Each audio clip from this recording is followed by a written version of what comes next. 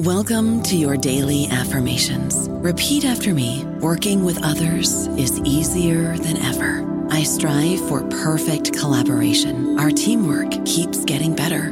Yeah, affirmations are great, but Monday.com can really get you the teamwork you desire. Work together easily and share files, updates, data, and just about anything you want all in one platform. Affirm yes to start, or tap the banner to go to Monday.com. Making everyone happy on vacation isn't easy, but you know what is? Going to Aruba. All you have to do is walk out your door to find pristine pools, relaxing white sand beaches, and an island teeming with outdoor activities that'll put a smile on any face. You won't just feel great, you'll all feel great, filled with a calmer, more peaceful vibe that radiates Aruba's warmth. And the best part is, it never fades. That's the Aruba effect. Plan your family trip at Aruba.com. This episode is brought to you by Visit Williamsburg. In Williamsburg, Virginia, there's never too much of a good thing. Whether you're a foodie, a golfer, a history buff, a shopaholic, an outdoor enthusiast, or a thrill seeker, you'll find what you came for here and more. So ask yourself, what is it you want? Discover Williamsburg and plan your trip at visitwilliamsburg.com. Welcome to the New Books Network. Hello, salam, and welcome to the podcast New Books in Islamic Studies, a channel with the New Books Network. This is your host, Shahnaz Haqqani. Today's discussion is on an exciting anthology/reader titled Half of Faith, American Muslim Marriage and Divorce in the 21st Century, edited by Keisha Ali, with previously published as well as brand new content by several influential scholars of Islamic studies. In Half of Faith, American Muslim Marriage and Divorce in the 21st Century, readers find a wide range of texts on Muslim Americans' experiences with questions of marriage and divorce as they strive to do what they deem Islamically acceptable. This exciting anthology covers the broad themes of wedding, marriage, and divorce in the Muslim American experience. More specifically, the reader aims to explore the diversity in Islamic legal and theoretical thought, marriage and divorce practices, marriage contracts, wedding customs, and many other related issues. In this very vibrant and engaging and, in my objective opinion, fun conversation, I speak with Keisha Ali, the editor of the volume, in addition to several contributors who are Zahra Ayubi, Amina McLeod, and Asifa Qureshi Landis. Each scholar speaks on her contribution to the volume: Ayubi on divorce, Qureshi Landis on marriage contracts in Islamic law, and McLeod on African American Muslim women as they transition to Islam and get married. Further, we discuss why an Islamic marriage even matters to Muslims, and Keisha and Asifa share their views on fundamental issues with the Islamic marriage contract and whether, as Asifa suggests, it's possible to reimagine the Islamic marriage contract as a partnership contract rather than a sales contract. The book, which is available for free with a searchable PDF through Boston University's website, will be of interest to scholars and researchers interested in questions of marriage and divorce generally, but more specifically in the context of Islam, individual practicing Muslims who seek resources on nikah, contracts, Islamic law, and divorce, Muslim and other religious leaders who serve Muslim communities, and undergraduate and graduate students in women's and gender studies as well as religious studies courses. Without further ado, here is my conversation with the editor and some of the contributors of the volume. Hi, Zahra and Keisha. Thank you so much for joining me today to talk about this new wonderful edited volume, Half of Faith, American Muslim Marriage and Divorce in the 21st Century. I were also supposed to have a couple of the other contributors joining us, and hopefully they'll join us in the next few minutes. So before we begin, our tradition is to ask our guests to talk about themselves, their intellectual journeys. Keisha, we can begin with you. And then Zahra, if you can also tell us about who you are, what your areas of research are, what got you to this point. My name is Keisha Ali. I am a professor of religion at Boston University, where I've been teaching for 15 years. I teach in Islamic studies. My consistent areas of focus have included women and gender in Islam and Islamic law, and especially the intersection and overlap of those topics. So the Half of Faith reader in some ways actually encapsulates my academic trajectory. My first serious published article was a chapter in the Progressive Muslims volume in 2003, and that's here. along with some other things that date roughly to that era and then moving forward in time. I'm Zahra Ayubi. I'm an associate professor at Dartmouth College. I've been at Dartmouth now for 6 years, going on 7. My work is on gender and Islamic ethics, marriage, divorce, gender relations, sexuality, masculinity, femininity within pre-modern as well as contemporary Islamic ethics discourses. And this volume is in many ways a reflection of my journey as well, just because the research that appears in it is one of the very first projects I ever undertook in an academic capacity. And then the other contribution I have in here, which I wrote recently, is sort of a reflection on the several, 10 years worth of observations and continued engagement with the topic of marriage, but divorce in particular. So that's how this book is related to my academic journey. My name is Asma Qureshi Landes. I am a law professor by day. I teach U.S. constitutional law. I also teach courses in Islamic law. I write in fields of comparative legal theory, so Islamic legal theory. And right now I'm working on a book on Islamic constitutionalism, where I'm proposing a model for Islamic government that I believe is very different than what we normally think of as Islamic government these days. And I also have written in areas specific on women's rights issues, which are near and dear to my heart. And that is why I ended up in this project, because Keisha, Ali, and I know each other through our mutual interest in that field. And so I've written on Islamic family law in U.S. courts. At one point I was president of Karama, Muslim Women Lawyers for Human Rights, where I worked on a lot of projects sort of, direct to the public, Muslim women public, on the kinds of things that were important to them in this area. What got me in the field?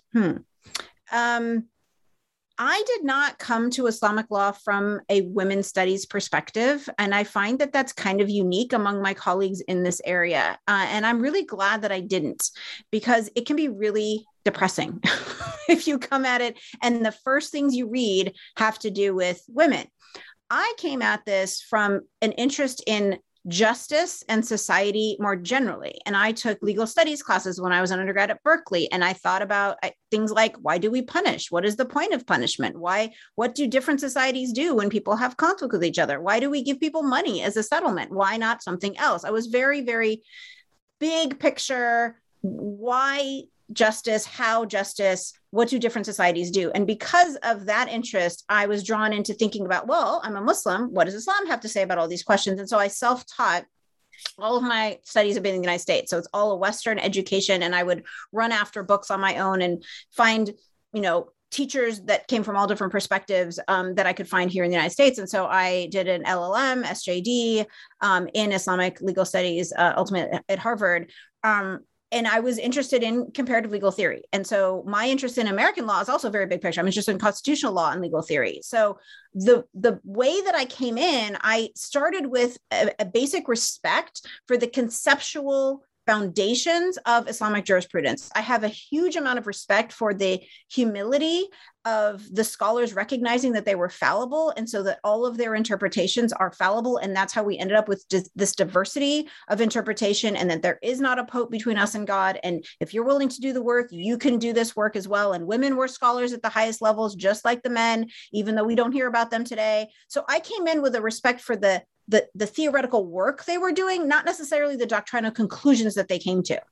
And so when I finally went into specifically looking into women's issues, because I'm a woman going to law school and people asking me these questions, and some of the questions that are in this book are like, my husband took my kid overseas, or I want to get married, or I want to get divorced. I was like thrown into practical advising my friends. And so that's when I addressed the particular doctrinal issues, which were problematic, in my opinion, for women. But I started with a basic respect for the discipline. And so it didn't shake my faith, I think, that it does for so many other people. So I was able to come back to that. And that was always my lodestar. Like, okay, there is an answer here. Just focus on justice and truth. And we can get there. And if there's an interpretation that I disagree with, that's a human interpretation, and I can disagree with that. And that's not disagreeing with God. That's disagreeing with a human, and that's okay. And there was always that awareness in the jurisprudence, even if that high level knowledge is not transmitted to the average Muslim every day. And that's one of the problems, I think, is that we're not taught this theoretical foundations that allow for a lot more questioning and creativity than we think. So that's how I got into it. And I was very lucky to be able to have a job where people pay me to keep thinking and writing about this stuff. So I'm a professor. In Islamic studies, my area of specialty is Quranic ethics. It has become a whole bunch of other things as I took off learning and teaching about Muslim cultures.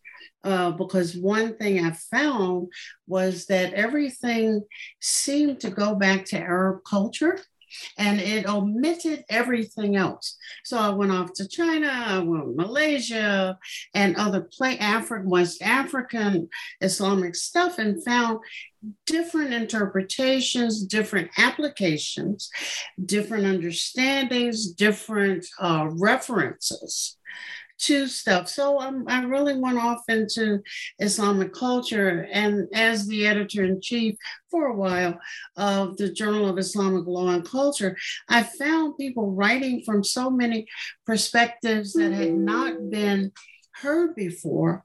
And that in the United States, what had come was a kind of primarily Arabic-centered Islam, followed by a South Asian-centered Islam, as if the rest of the Muslim world did not exist, and their cultures and mores and norms. So beginning to sort through them as to what did all of this mean for the community I belong to. Well, I belong to a lot of communities, but that and the problems and the interesting, I don't want to call them innovations, but kind of, I got to work this out for myselfness of Black women, whether they're African-American, Caribbean, or African, and taking advantage of American policy. And I have to admit, Asifa, in explaining all of this, I taught Islamic law for undergrads, and I found that I didn't know anything about American law. So I jumped up and enrolled in law school with my silly self. I flunked out after 2 years because I couldn't take it anymore.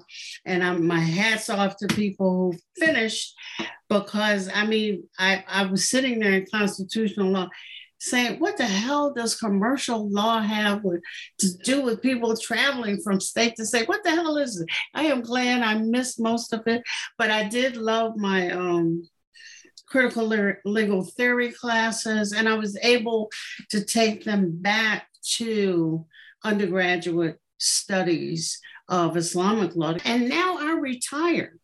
So I can call meetings and do all kinds of stuff that others can't do, and watch a lot of Perry Mason. Thank you so much for that. And Keisha, can you tell us about the process of compiling these chapters into the volume? How were the contributions or contributors chosen? Were there people that you had originally planned to include that didn't work out, or pieces that didn't end up working out? And of course, doing this in the middle of a pandemic, any challenges that you faced in putting all of this together? And thank you so much for doing so, and also for making it open access. Thanks very much. The pandemic was absolutely crucial. And it was crucial in a couple of ways. One, which I'll come back to, is that it made getting the funds for this project possible. And I'll come back to that. Two, I wasn't getting, I'm still really not getting my own monograph writing projects done. I just find that it's very difficult to sustain the kind of focus necessary for a particular kind of thinking and writing. And three, the pandemic got me thinking much more flexibly about really making better use of some of the resources that we have available to us. And it occurred to me that a useful project wasn't necessarily the same thing as a perfect project. And so getting to your question about how did this come together, who were the contributors, how were things chosen, this was an absolute sort of easy, people in my networks, Hail Mary email. Basically, I wrote to half a dozen colleagues and said, I'm thinking of putting together this project, which would draw on previously published things that we've all got out there that are scattered, bring them together, make it possible for people to access them in this moment. And everybody said yes. In the middle of a pandemic, when we all have email backlogs that feel like they stretch into the 90s, right? And I don't mean 90 emails, I mean the 1990s. Everybody responded within a couple of hours, right? It was amazing, the energy around this process. And so with those commitments from a range of scholars at a variety of levels of seniority in a number of different disciplines, from a variety of backgrounds, but all of us cis Muslim American women who've written about this topic, and specifically academics, right, with university connections, I went to seek resources to do the project. And this is the other thing the pandemic made possible. We have humanities support at my institution that is usually used for things like travel support, but nobody was going anywhere. So there was a pot of money that I could draw on. And initially, what I hoped to be able to do was pay for three kinds of things. One, permissions from publishers. And ultimately, only one publisher asked for a permissions fee, and it was really a nominal amount, and that was pretty straightforward. There was a lot of paperwork involved with getting permissions, and a lot of it was tedious, but nobody was difficult about it. So that's number one. Number two, I wanted to be able to pay contributors. And ultimately, I was able to do that again at a token amount, like $250 per contributor, not per contributed piece, which isn't a lot, but it's also something. And I think it's good precedent for people to be paid for their work. And then half of the funds that we were able to get from my institution went to paying the designer, Komal Zehra, who did just a really fabulous job, not only of making the contributions look uniform and nice, but also making them something other than scans of wonky PDFs slapped together. So they're now e-reader accessible, which is great for disability access, and also, of course, just looks much, much, much nicer, and it makes it searchable PDF. And so the functionality is also dramatically increased. When I teach about marriage or Islamic marriages in my Islam and feminism, Islam and gender classes, I teach primarily entirely undergraduate students, and they don't understand what's going on. They don't appreciate why God has to be involved. I talk about, for example, interfaith marriage in Islam, and I tell them the struggles that Muslim women face trying to find religious legitimacy for their marriages, and my students just don't get it. So I would love to hear how you folks navigate the question generally of why does an Islamic marriage matter? Why does a religious marriage matter? Why can't we just get a marriage license at the court and then call it a day? So this question actually is a really great one that I feel like I can't answer from the perspective of being a professor, just having, read things and taught and learned things over the years. And I feel like I teach this question through through the interlocutors, through the people I have researched with, through the primarily Muslim women who I've interviewed over the years, who have come to me to talk about marriage and divorce in Islam. And for a lot of the people that I have spoken with, God has to be involved, or Islam has to be involved, or marriage has to be in sort of Islamic terms, because it has to do with the legitimacy of the relationship in particular between husband and wife, and it's always husband and wife in the context of in the context that I've studied, at least. And so, and that legitimacy is, I mean, on its legal, most base sort of sense is legal sexual relations, but on a sort of on other levels, it's also about doing right by someone, right? So having a relationship that is public, that everyone knows about, that there are safety guards involved, that there are relationships that are beyond just the married couple, that are forged through marriage as well, that are also part of marriage, and that in having it within an Islamic sort of framework, and why people even need to bother at all with religion, I think has a lot to do with what how you do right by people, and how you and that you follow the laws of God, not just for the sake of following laws of God, but also for these are the rules that people will say, these are the rules that we know for how to do this, for how to be married and how to have children, and make sure that everyone is playing whatever role that meant to play within. Of course, all of this is within, realistically speaking, is within a social context, a national context, a historical context, and so many other contexts involved. The gender dynamics alone, carry so much weight on how these relationships play out. But for people, I think, insisting upon having a religious relationship or a religion-based marriage, it's important because it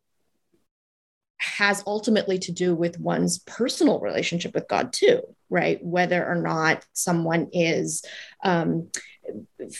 feeling like they're fulfilling the obligations they towards God, or obligations they have towards other people vis-a-vis what God might want, right? All that is, of course, guesswork, and some of it is just trying to adhere to specific texts and so on. So there's a lot in terms of the role of religion within marriage and divorce. So let me come to this from a slightly different perspective. I think when I get asked by non-Muslim students about, look at these sort of weirdo religious Muslims, that's not precisely how they frame it, but that is sort of the underlying sort of implication. What they're thinking. I try two discursive strategies. So one is about resisting the essentialization of Muslims. There absolutely are Muslims, especially American Muslims, for whom this is really important. It's important symbolically, ritually, in terms of cultural identity, as well as in the kind of faith-based terms that you're describing. But worldwide, like lots of Muslims, when they get married, they go to whatever the government agency is that issues marriage certificates, because the thing that matters is having the marriage registered in order for rights and benefits, et cetera, et cetera. So that's part of the issue. I also make the choice not to exceptionalize Muslims. And in fact, what I try to do is estrange students in the US context from their common sense understanding of the US as somehow having this magical separation of church and state that Muslims eschew. In fact, America has the weirdest marriage system, right? Where your priest, your minister, your rabbi, or your imam can marry you in the eyes of the state, right? You can't do that in France, but you also can't do that in Egypt, right? And so thinking about the things that our students, but also, you know, our neighbors, the general American public, sort of takes for granted about marriage in the US context, that's really helpful to me, I think, in terms of framing why for American Muslims, things play out the way that they do. And that's a big part of the reason why Half of Faith is specifically limited to the American context when we do empirical work. Some of the pieces are absolutely dealing with the textual tradition, like my chapter from the Progressive Muslims article, but it's really in the service of what are the conversations that contemporary American Muslims are having.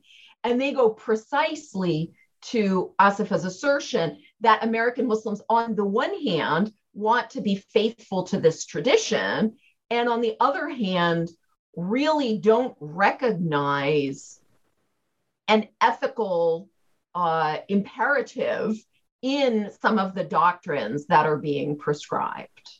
And then also to the point, to the question of, you know, the students' sociological observations of, you know, of whether or not people are bothering with God. And again, as Keisha said, like, is it something pathological for Muslims in particular? Absolutely not, right? So the one thing that I like to say to my students is, well, think about the various marriages that you've seen in your lives, and think about the question of whether or not people were insisting on having a church marriage, or having, you know, their marriage in the church, or having to search for someone, or having to search for the right church, or having to, you know, based on whatever their beliefs were, or having to, figure out, whether or not to have a church service at all, right? I mean, these are all questions that are existent and are important and pressing for non-Muslims, because of the fact that, I mean, it's symptomatic of the fact that Muslims are not the only ones who think of marriage in deeply religious terms. American Muslims are not the only ones, right? Of course. So thank you all for that. So I'd like to now get to the main content of the volume and of the reader, and I'd like to begin by, so Asifa writes about mahar and and Keisha too, the fundamental problems with the Islamic marriage contract, or the Islamic marriage generally. The Islamic traditional framework does allow for us to rethink mahar in ways that's equitable, for example. So, and then I think Asifa asked if in the text you say something like, I don't know if Keisha will be convinced by this, or if Keisha will disagree with it. I don't know. I would just love to hear that discussion here. So Asifa, if you can begin by telling us what you think the fundamental issues with the Islamic marriage contract are, and then Keisha, you can respond, and maybe now you can tell us if you find her. Have a conversation. This is one of the things I love the most about what Keisha did here, is that we were able to go back and have like a side conversation that is parallel to the actual publications that were kind of responding to each other, and we're good friends. So it was actually really fun to go ahead and do this. And so I write in the piece that, so Keisha wrote something in which she footnotes some organizations that I had worked with in her critique of sort of the standard Islamic feminist language at the time, which was like, here are all your tools in Islamic family law. This is what you can do to protect yourself. And her critique, as I understood it, was fine, but that's not good enough. The entire family law itself is premised on a faulty premise, and we shouldn't be lifting that up and encouraging that. We should be rethinking the whole thing. And I took that as I said, like sort of throwing down the gauntlet. And it took me a while to respond, because it felt like, we're doing all this good work with these women and she's complaining, and oh my God. Da, da, da.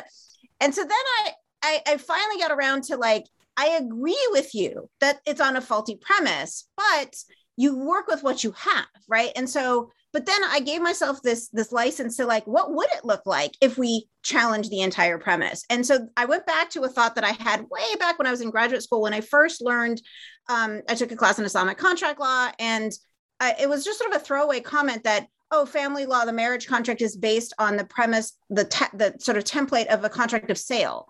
And I was like, why is that on a contract of sale? Why, we have partnership contract law. Why was that the premise? And so everything basically flows from there. When you think about it as a sale, of course, what is for sale? Who's giving up what? And it leads into all of the critique that Keisha had to begin with. So I just sort of put it on the shelf like, well, that's frustrating. I wish it wouldn't have started with a contract of sale, but that's what we got. So when I wrote this response finally years later, I said, I did this thought experiment. What would it look like if it was based on a contract of partnership?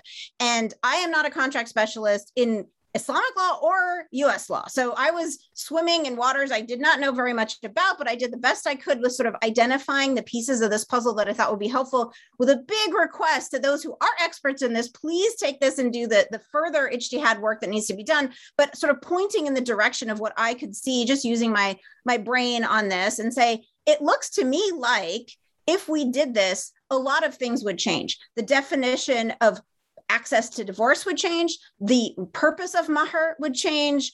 The problem of basically Islamic contract family law allowing for such a thing as marital rape would change. There's lots of elements of this that could change if we thought differently about partnership, Islamic family law as a partnership contract rather than a contract of sale. At the end, then I said, I give the parallel that I do in constitutional law, which is my thing in the US law context. And I said, I also teach women's rights in my constitutional law class. And there was an equal rights amendment that was supposed to change everything, and it didn't pass. And so it didn't get ratified. It passed, it didn't get ratified. And so there, what do we do then, right? Do we not use the 14th Amendment to argue that sex discrimination is unconstitutional?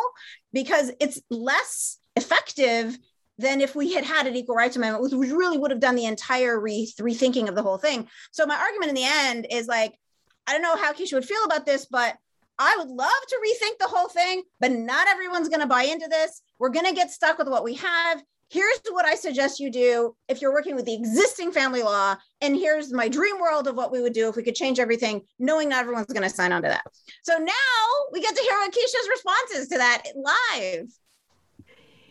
Yeah, so basically I'm convinced. I think the idea of building marriage as a partnership is something, it's an obvious and straightforward insight. And I think it's one that sort of come up at various times in various conversations. One of those things where I'm not sure I could trace the lineage of the first time I heard it or the first time I said it. But your piece is the first time that anybody has tried systematically to argue for this in print. And I think somebody's probably going to pop up and remind me that actually, no, somebody. So please, if you have an earlier citation, send it to us. Yes, please. I would love to read it. Yeah, but I think while there are really wonderful ideas about partnership, including that people can bring to a partnership different kinds of things, right? That you can personalize a partnership contract to account for a whole range of kinds of contributions and stakes. I'm not as convinced that it's a fruitful exercise to the extent that, and so let me explain why. I do think you're right. It might not sort of get enough traction, right, to make it worthwhile. But also, I guess, I'm not as convinced, at least for Muslims living in the US context, that if we're going to promote a really radical redefinition of how we think about marriage, our relationships to each other, to echo something that Zahra said earlier, how we do right by each other, right? And to echo something that Asifa said earlier, what's fair?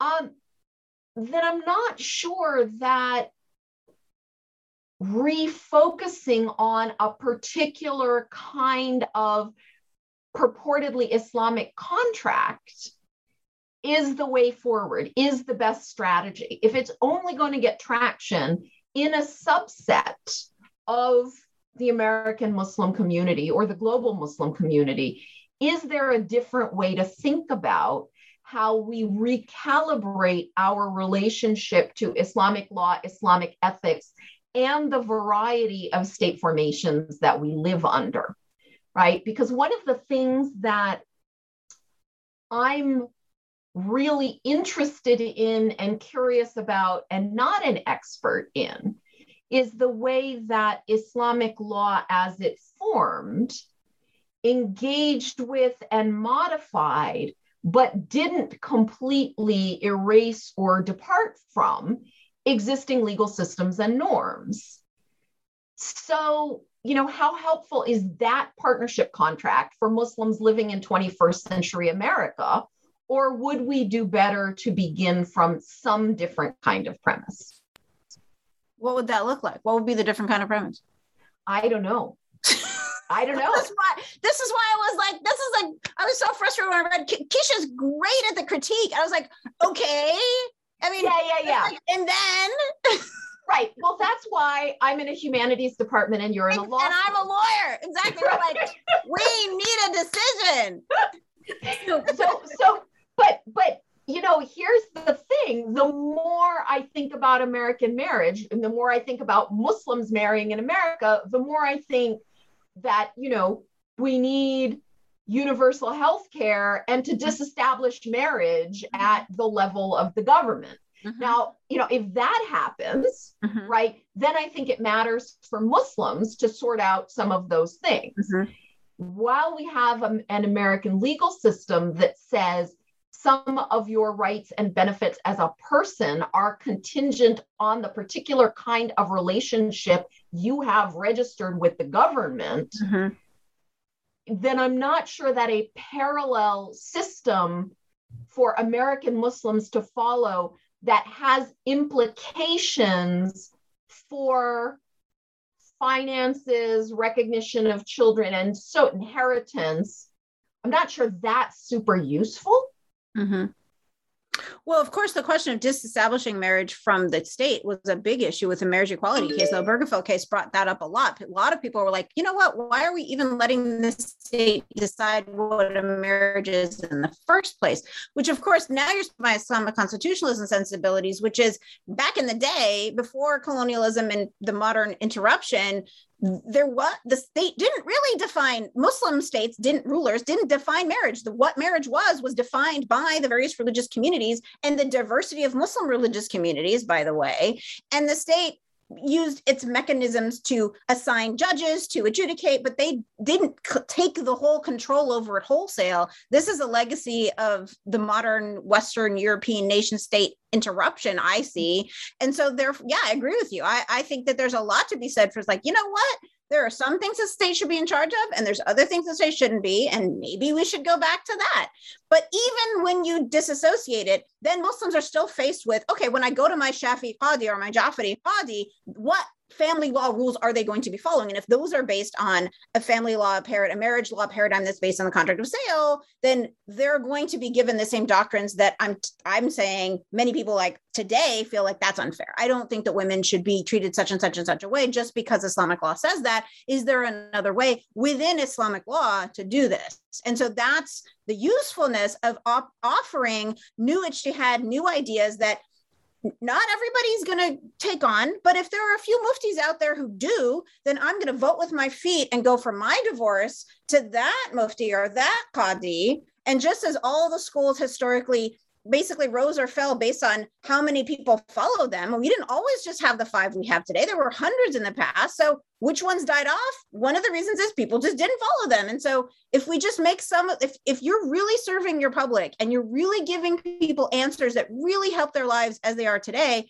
I would hope that more people, they would just get more customers. And then the schools of law that don't serve our contemporary realities, they're going to get less customers and they're going to die off. The only reason this stuff is propped up is because the state is enacting it into state law, right? If you leave it to the public to decide what's working for them, I hope the good ones will survive. So I'm agreeing and adding a little amendment to what you just said. So I love this discussion. I was also going to add that in my experience and observations of Muslims, when you talk about mahar, when you talk about Islamic marriage contract, the average Muslim person doesn't think of the Islamic marriage contract as a sales contract, right? So I think, Asifa, we might have some luck, because I'm also very much in favor of redefining what it even means to be Islamic. I agree. I think I'm very sure that there must have been some Islamic legal schools that didn't survive that probably would have supported what we're arguing here. I'm entirely in favor of rethinking mahar as not based on this analogy of the enslaved and the enslaver and so on. And so I found the chapter very convincing. I thought it was really wonderful. I could not wait to get to the end where you talk about this model, and I was like, wait, because you have. I mean, it was really great, because I think it's in that chapter you talk about. And this is a totally different issue, but permission for men to have sex with concubines, and you argue that that's not the case. So I would love to one day also read something of yours on that as well. If you. Oh, that's been I know. But that's been something on my mind since I was 12, the first time I ever heard of it. And it's like, it needs to be addressed. And it's an interesting point. Like when I first started thinking, what are the things that really bother me the most that I really want to work on? That really, really bothered me, as I think it bothers a lot of Muslims, not just women. And I looked at all of the things that I had bandwidth to deal with. And I thought, well, divorce and marriage is happening every day. There's problems there. I want to look at that. Slavery, I thought, was over. And then you find out, not really. And then you find out there are Muslims not willing to go the entire way and say it's over. And then you have horrible stories of ISIS and human trafficking and Muslims in various ways looking the other way.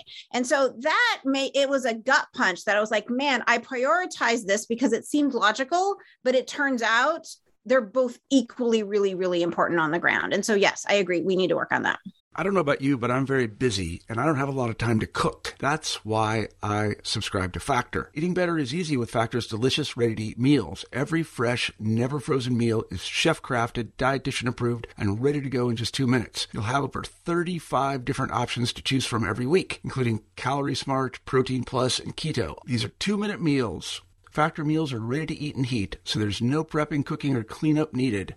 They're flexible for your schedule. Get as much or as little as you need by choosing your meals every week. Factor is the perfect solution if you're looking for fast, premium options with no cooking required. Sign up and save. We've done the math, and this is important. Factor is less expensive than takeout, and every meal is dietitian approved to be nutritious and delicious. Head to factormeals.com/NBN50 and use code NBN50 to get 50% off. That's code NBN50 at factormeals.com/NBN50 to get 50% off.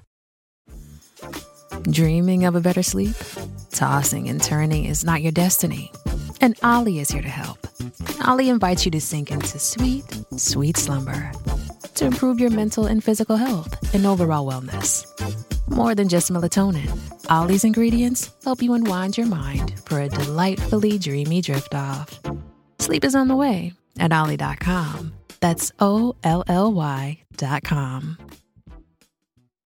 Yeah. And Asifa, I mean, part of what I think I was trying to get at is the interconnection. Yes, exactly. Between the two, exactly. Right?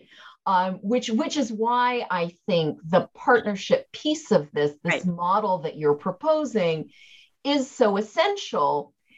And I think being able to say, no, we repudiate this logic right.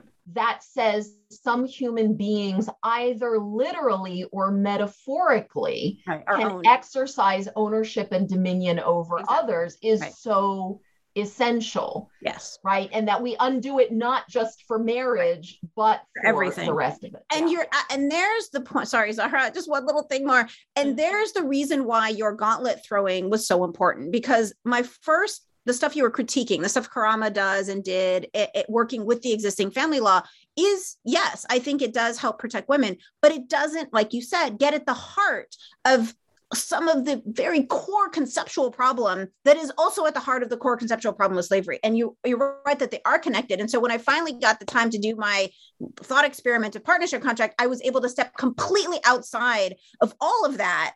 And I would love that to be the norm. That would be wonderful. But again, I have the practical challenges. But you're right that they are connected and you can't really talk about one without the other. And your piece was so revolutionary in bringing that to everyday awareness that I don't think people were before.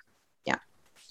Well, one of the things that I've been wanting to say, and this might, of course, be another frustration with having to be located in the humanities and not be able to do anything practical about things, is something I've learned from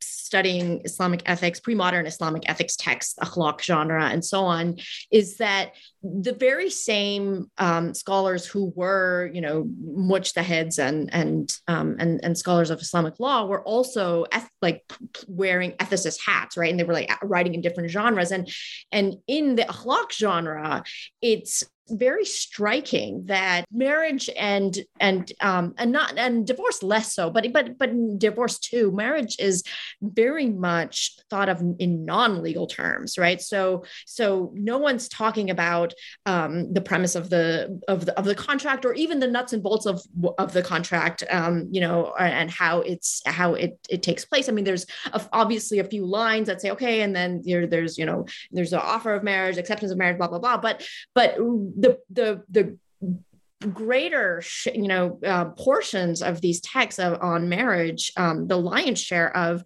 the discussion is about what to do and the relationship between husband and wife and that dynamic. And that is something that's, in what I see as like off the legal books, right, type of discussion in terms of, the husband should be dominant and the woman and the wife should be subservient. But then it's also wrapped up in this language of, husband and the wife is the co-parsoner of, and which is like very much like a partner to the husband's estate, or is like he's the company and she's like the dutiful employee, like he's the CEO and she's the CFO type of analogies that a lot of people like to draw when they read these kinds of texts, and that sort of language, it sets up a hierarchy within marriage that is in many ways off the books. I mean, yes, it's a sort of concomitant to the master and slave analogy that's set up by the marriage contract, but it's in many ways independent of that contract, and it's about sort of dynamics and just like on the ground what it looks like to be in a hierarchical marriage within what is like an Islamic culture or whatever that might be, and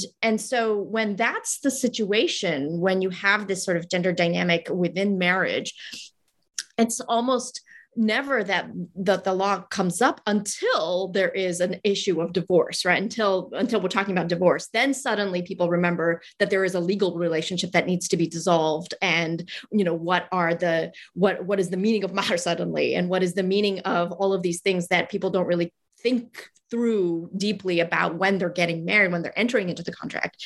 And so because marriage is about all of these other broader sociological things, right? And so all of this is to say that that shifting the premise to a partnership contract would probably help insofar as what you guys have been talking about in terms of using the tools that we have from a legal perspective, but then from like the ethics perspective of like what the relationship actually means on the ground when you're married, like the now what, we're married, so now what, that is something that I feel we need to think through as well, how to address the ethical relationship, or what an ethical relationship might be within a partnership model, because so much of the dynamic is embedded in the patriarchal norms, in the hierarchical concepts of masculinity over femininity and so on, and so it's and men over women within, and obligations and so on, and I mean, we can talk about, Quranic verses and we can talk about men in the qawama and so on. But I feel again that from having studied ethics discourses, they're not talking specifically about qawama. Like people don't necessarily bring up qawama by name, even though it's implied. Right. So that's something that I feel we can think through as well when it comes to rethinking the whole premise. For sure. I want to also make sure that we hear from Amina. I loved your piece. I wish it was longer. I wanted to read more. And you mentioned interviews with African-American Muslim women who are converts to Islam, who are contracting marriages, Islamic marriages. So I would love to hear more about your research on this issue and the experiences of African-American women who are converts or just generally contracting a marriage upon conversion. Well, first of all, the research is just beginning in many ways. There are several different layers of cultural stuff going on here that I hear. Generally speaking, African-American Muslim women clearly function with one leg inside of Islamic stuff and another leg inside of American stuff. And some of the things that the women I'm listening to are bringing up don't occur. Few have viable contracts. They rely upon the state system, the federal system to adjudicate whatever issues they have and would not understand the cultural stuff. But they also have the cultural American stuff of I fall in love and I get married.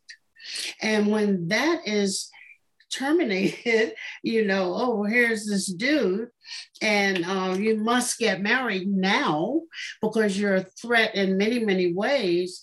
There's a not understanding what is going on there, how much of a threat unmarried women are. Really not understanding that my husband can dip his pencil in as many wells as he chooses. And hearing, oh, well, there's this Islamic law that does this and that and the other, and they're saying, and I won't use the nice words that they say about Islamic law, but women tend to, I can't get an Islamic divorce because this idiot that is an imam won't listen to me, so they walk away and feel very confident in walking away because all I did was get married in the masjid. It has no bearing on me. Sometimes the men do the same thing, but increasingly, which is why I called Keisha, was I ran into a case where this man was using the mahr as a leverage piece. And I'm saying, he's doing what? And the leverage was, I want everything I ever gave you back. And I'm saying, why didn't you tell him to kiss your wrist? What is going on here?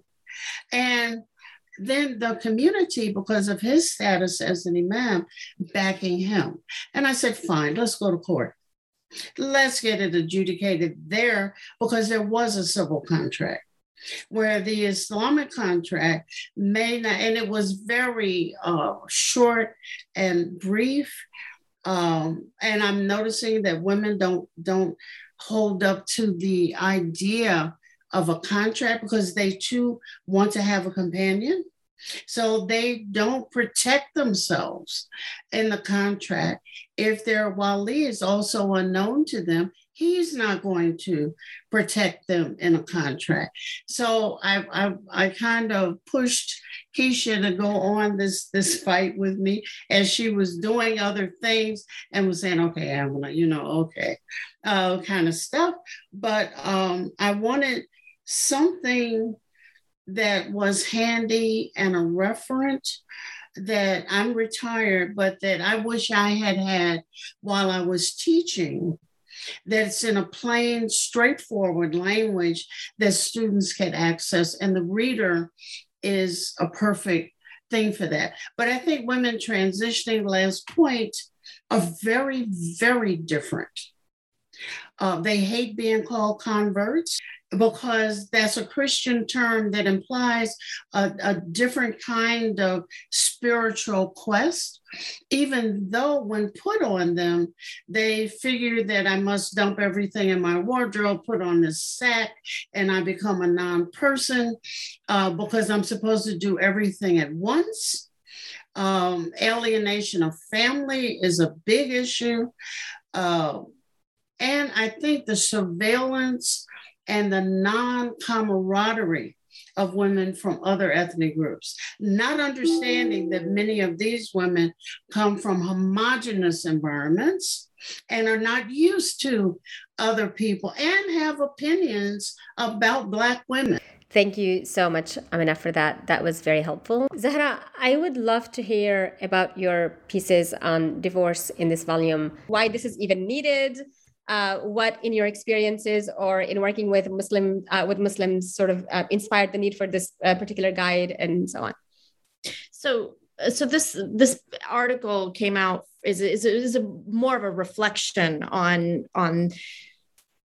sort of 10 or so years of post having done research on with Muslim women in the United States on their divorce experiences, what that was like. And some of it is navigating legal and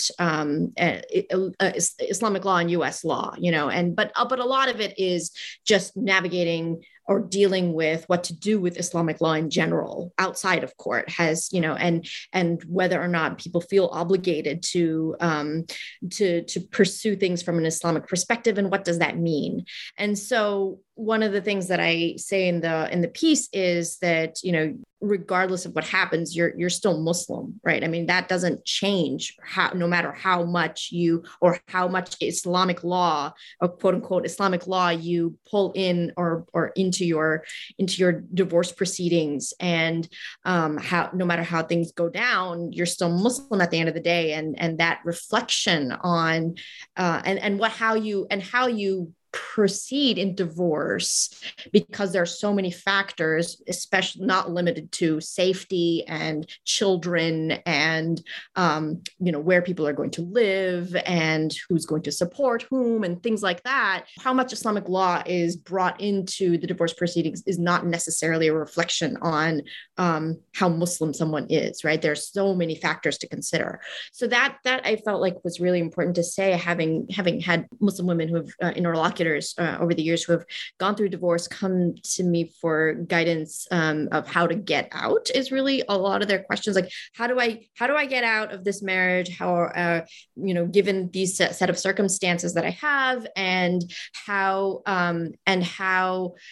do I do this Islamically? Do I need to do it Islamically? And if I do it Islamically, doesn't it mean that I lose? And what do I do? So those are pretty much the questions that I'm trying to address in the piece. I'm not making pronouncements either way of whether, of how much Islamic law should be there. I'm also not trying to, give legal advice per se, from U.S. legal advice. I'm not, but at the same time, what I'm trying to do in the piece is suggest what are the kinds of things that come up, right, based on what I've seen, and whether it's figuring out an alternative place to live, a safe place to live, whether there is a restraining order involved, whether there is some kind of involvement by police or not, whether there is or even in circumstances where it's not necessarily dangerous, but whether there is financial abuse taking place, where money should go, how much money, questions about, primarily it's about money and children. If divorce is not about bodily safety, then it certainly is about money and children and what to do about that. And so those are some of the concerns of, that I try to address or invite people to consider when they are seriously thinking about divorce, and pre-think some of these things to sort of mitigate the calamities that might occur that I've seen happen. Just to have a plan in place is really what the piece is about. So one of the questions that we like to ask our authors is to tell us about any current or future projects that they're working on that we can look forward to in the near future. one of the things on my back burner, I have a very big stove with lots of back burners, metaphorically, not in real life. But anyway, and so one of the things I've been wanting to do for a long time, because the stuff, Amina, that you were talking about the contract and not a contract and then going to court, I've worked on this, and I allude to this in some of the pieces in the book. What happens when Islamic law shows up in U.S. court? So as a law professor, I've done research on this, and Muslims are often thrown into a very weird place. And so I have been working on trying to educate people on how to write the contract if you want it to be recognized by the court, but different states do it differently. And now, since the anti-Sharia legislation has come up, then that affects these cases too. And a woman in Kansas lost her $650,000 mahr because of the anti-Sharia legislation. So it's important, and people need to know about it. Yes. So it's a big deal. And people, on the mahr question, women are on both sides of this. They're arguing community property if it's more, and they're arguing mahr if it's more. And the men on the both, it's not like a pure, we're always arguing for fiqh rules here. But the point is that there's lots of different experts. There's the lawyers who are handling these cases in court. There's the imams and the chaplains who are advising individual Muslims. And then there's us who are doing academic research on these things. And some of us want to do new ijtihad on partnership contracts instead of the old-fashioned, sales contract. And I would like to get all of these people in a room together and talk about what are the options. Do we need to have parallel Beth Din-style tribunals where Muslim leaders, including women, and doing new ijtihad on these things, are handling these cases for individuals, and they're signing those civil licenses for people?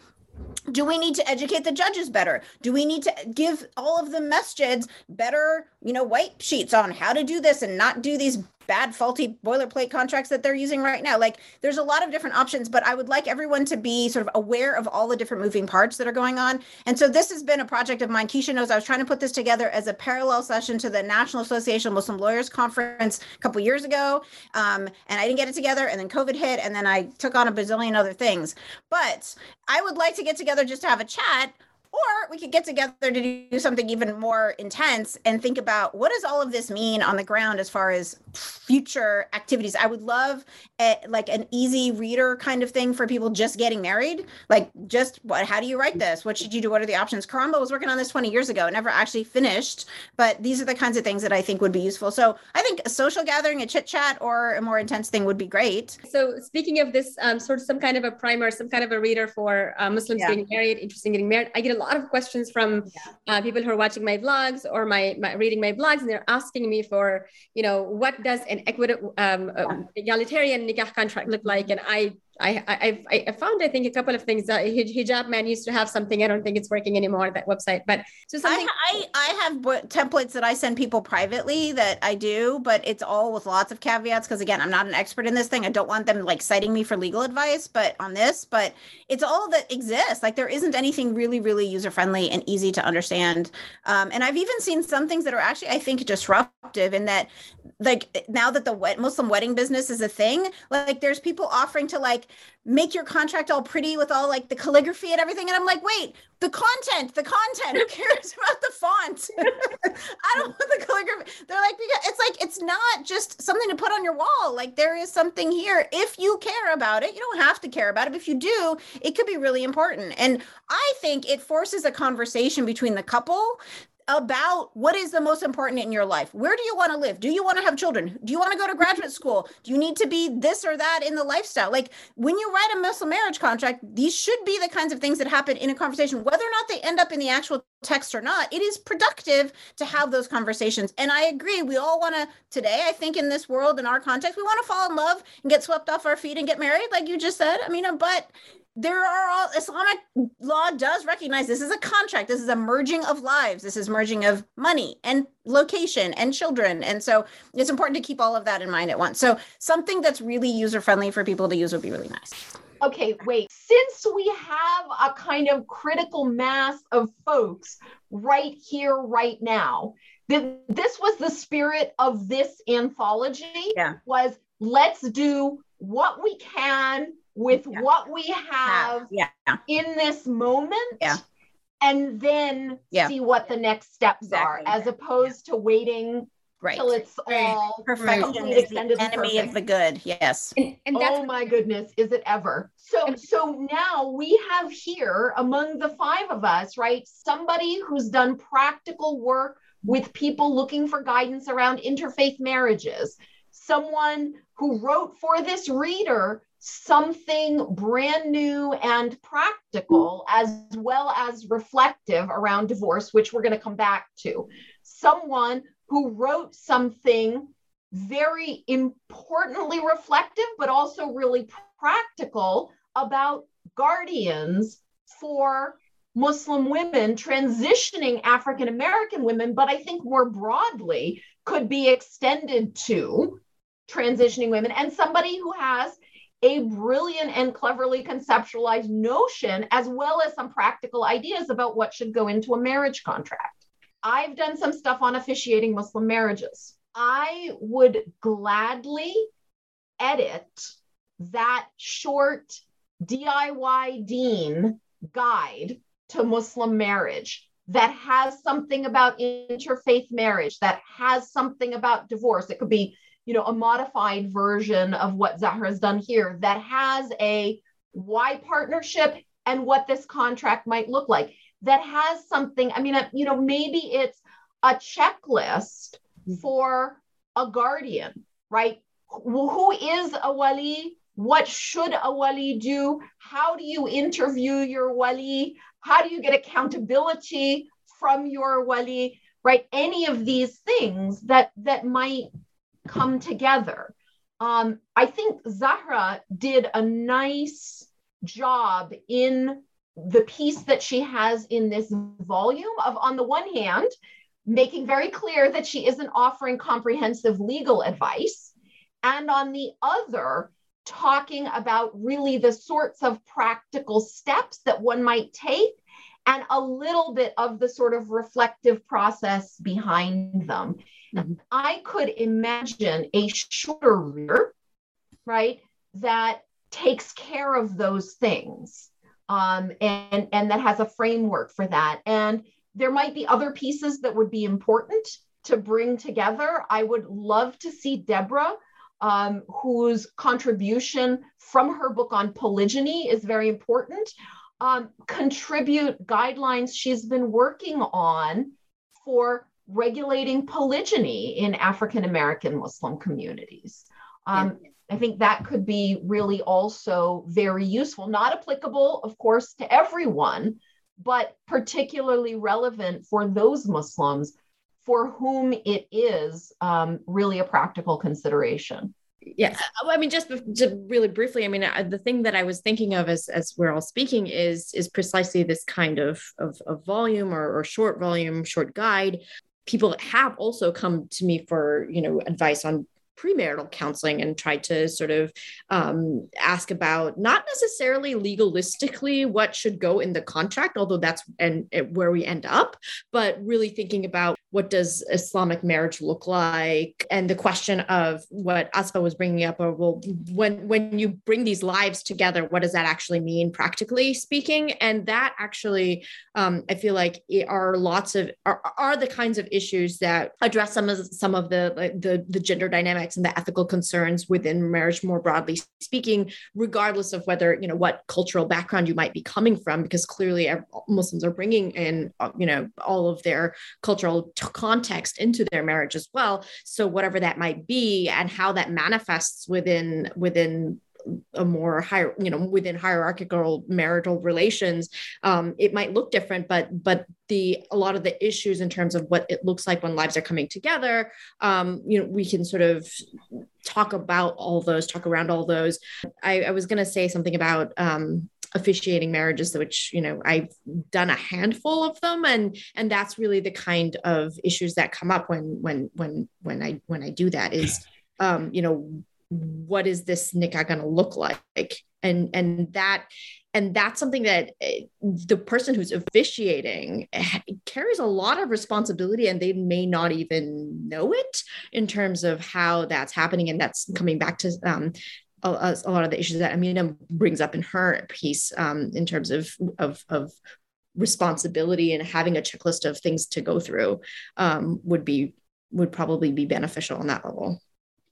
I mean, I'm writing about the experiences of women in a particular community, but they have walked away, many of them, from any notion of inheritances and other things in their transitioning to Islam, and alienated family members. So some of the things that are in these internet-ready conversations, it's negotiating care of parents, it's whether or not I go to school. In the American psyche, there is, if I want to go to school, I go to school.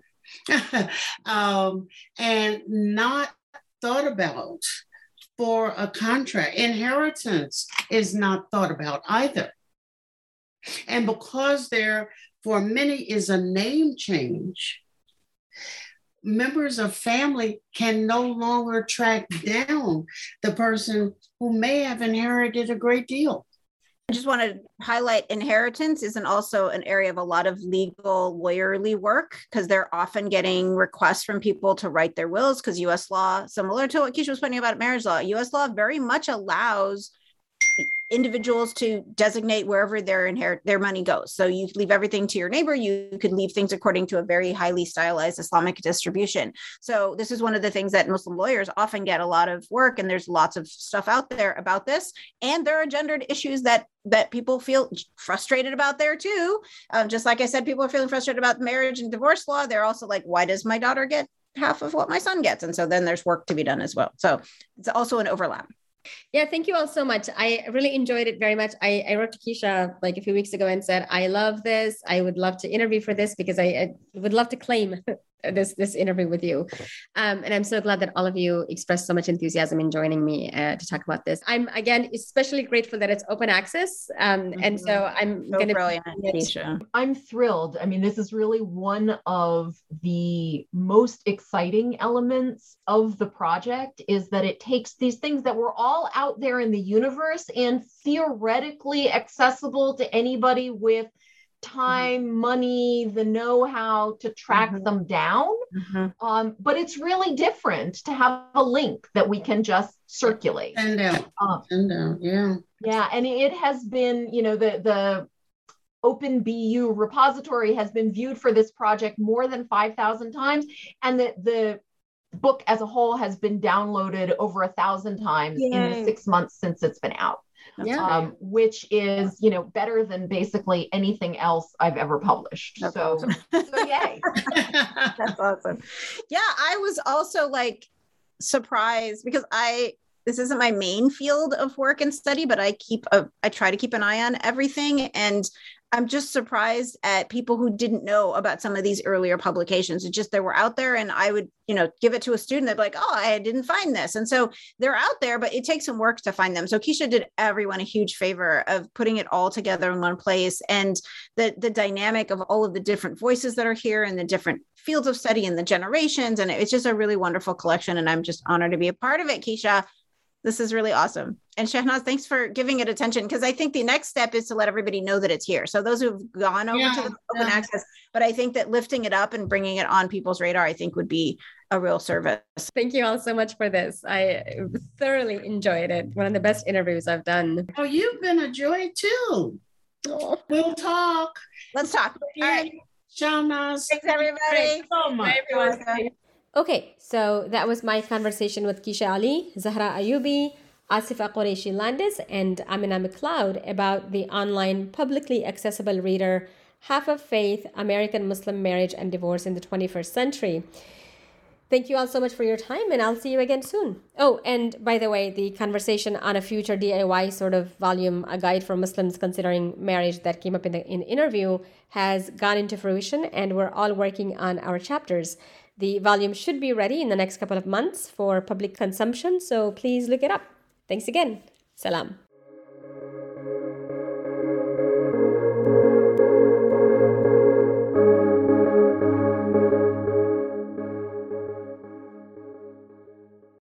Hello, it is Ryan, and I was on a flight the other day playing one of my favorite social spin slot games on ChumbaCasino.com. I looked over at the person sitting next to me, and you know what they were doing? They were also playing Chumba Casino. Coincidence? I think not. Everybody's loving having fun with it. Chumba Casino is home to hundreds of casino-style games that you can play for free anytime, anywhere, even at 30,000 feet. So sign up now at ChumbaCasino.com to claim your free welcome bonus. That's ChumbaCasino.com and live the Chumba life. No purchase necessary. VGW Group. Void where prohibited by law. See terms and conditions. 18+.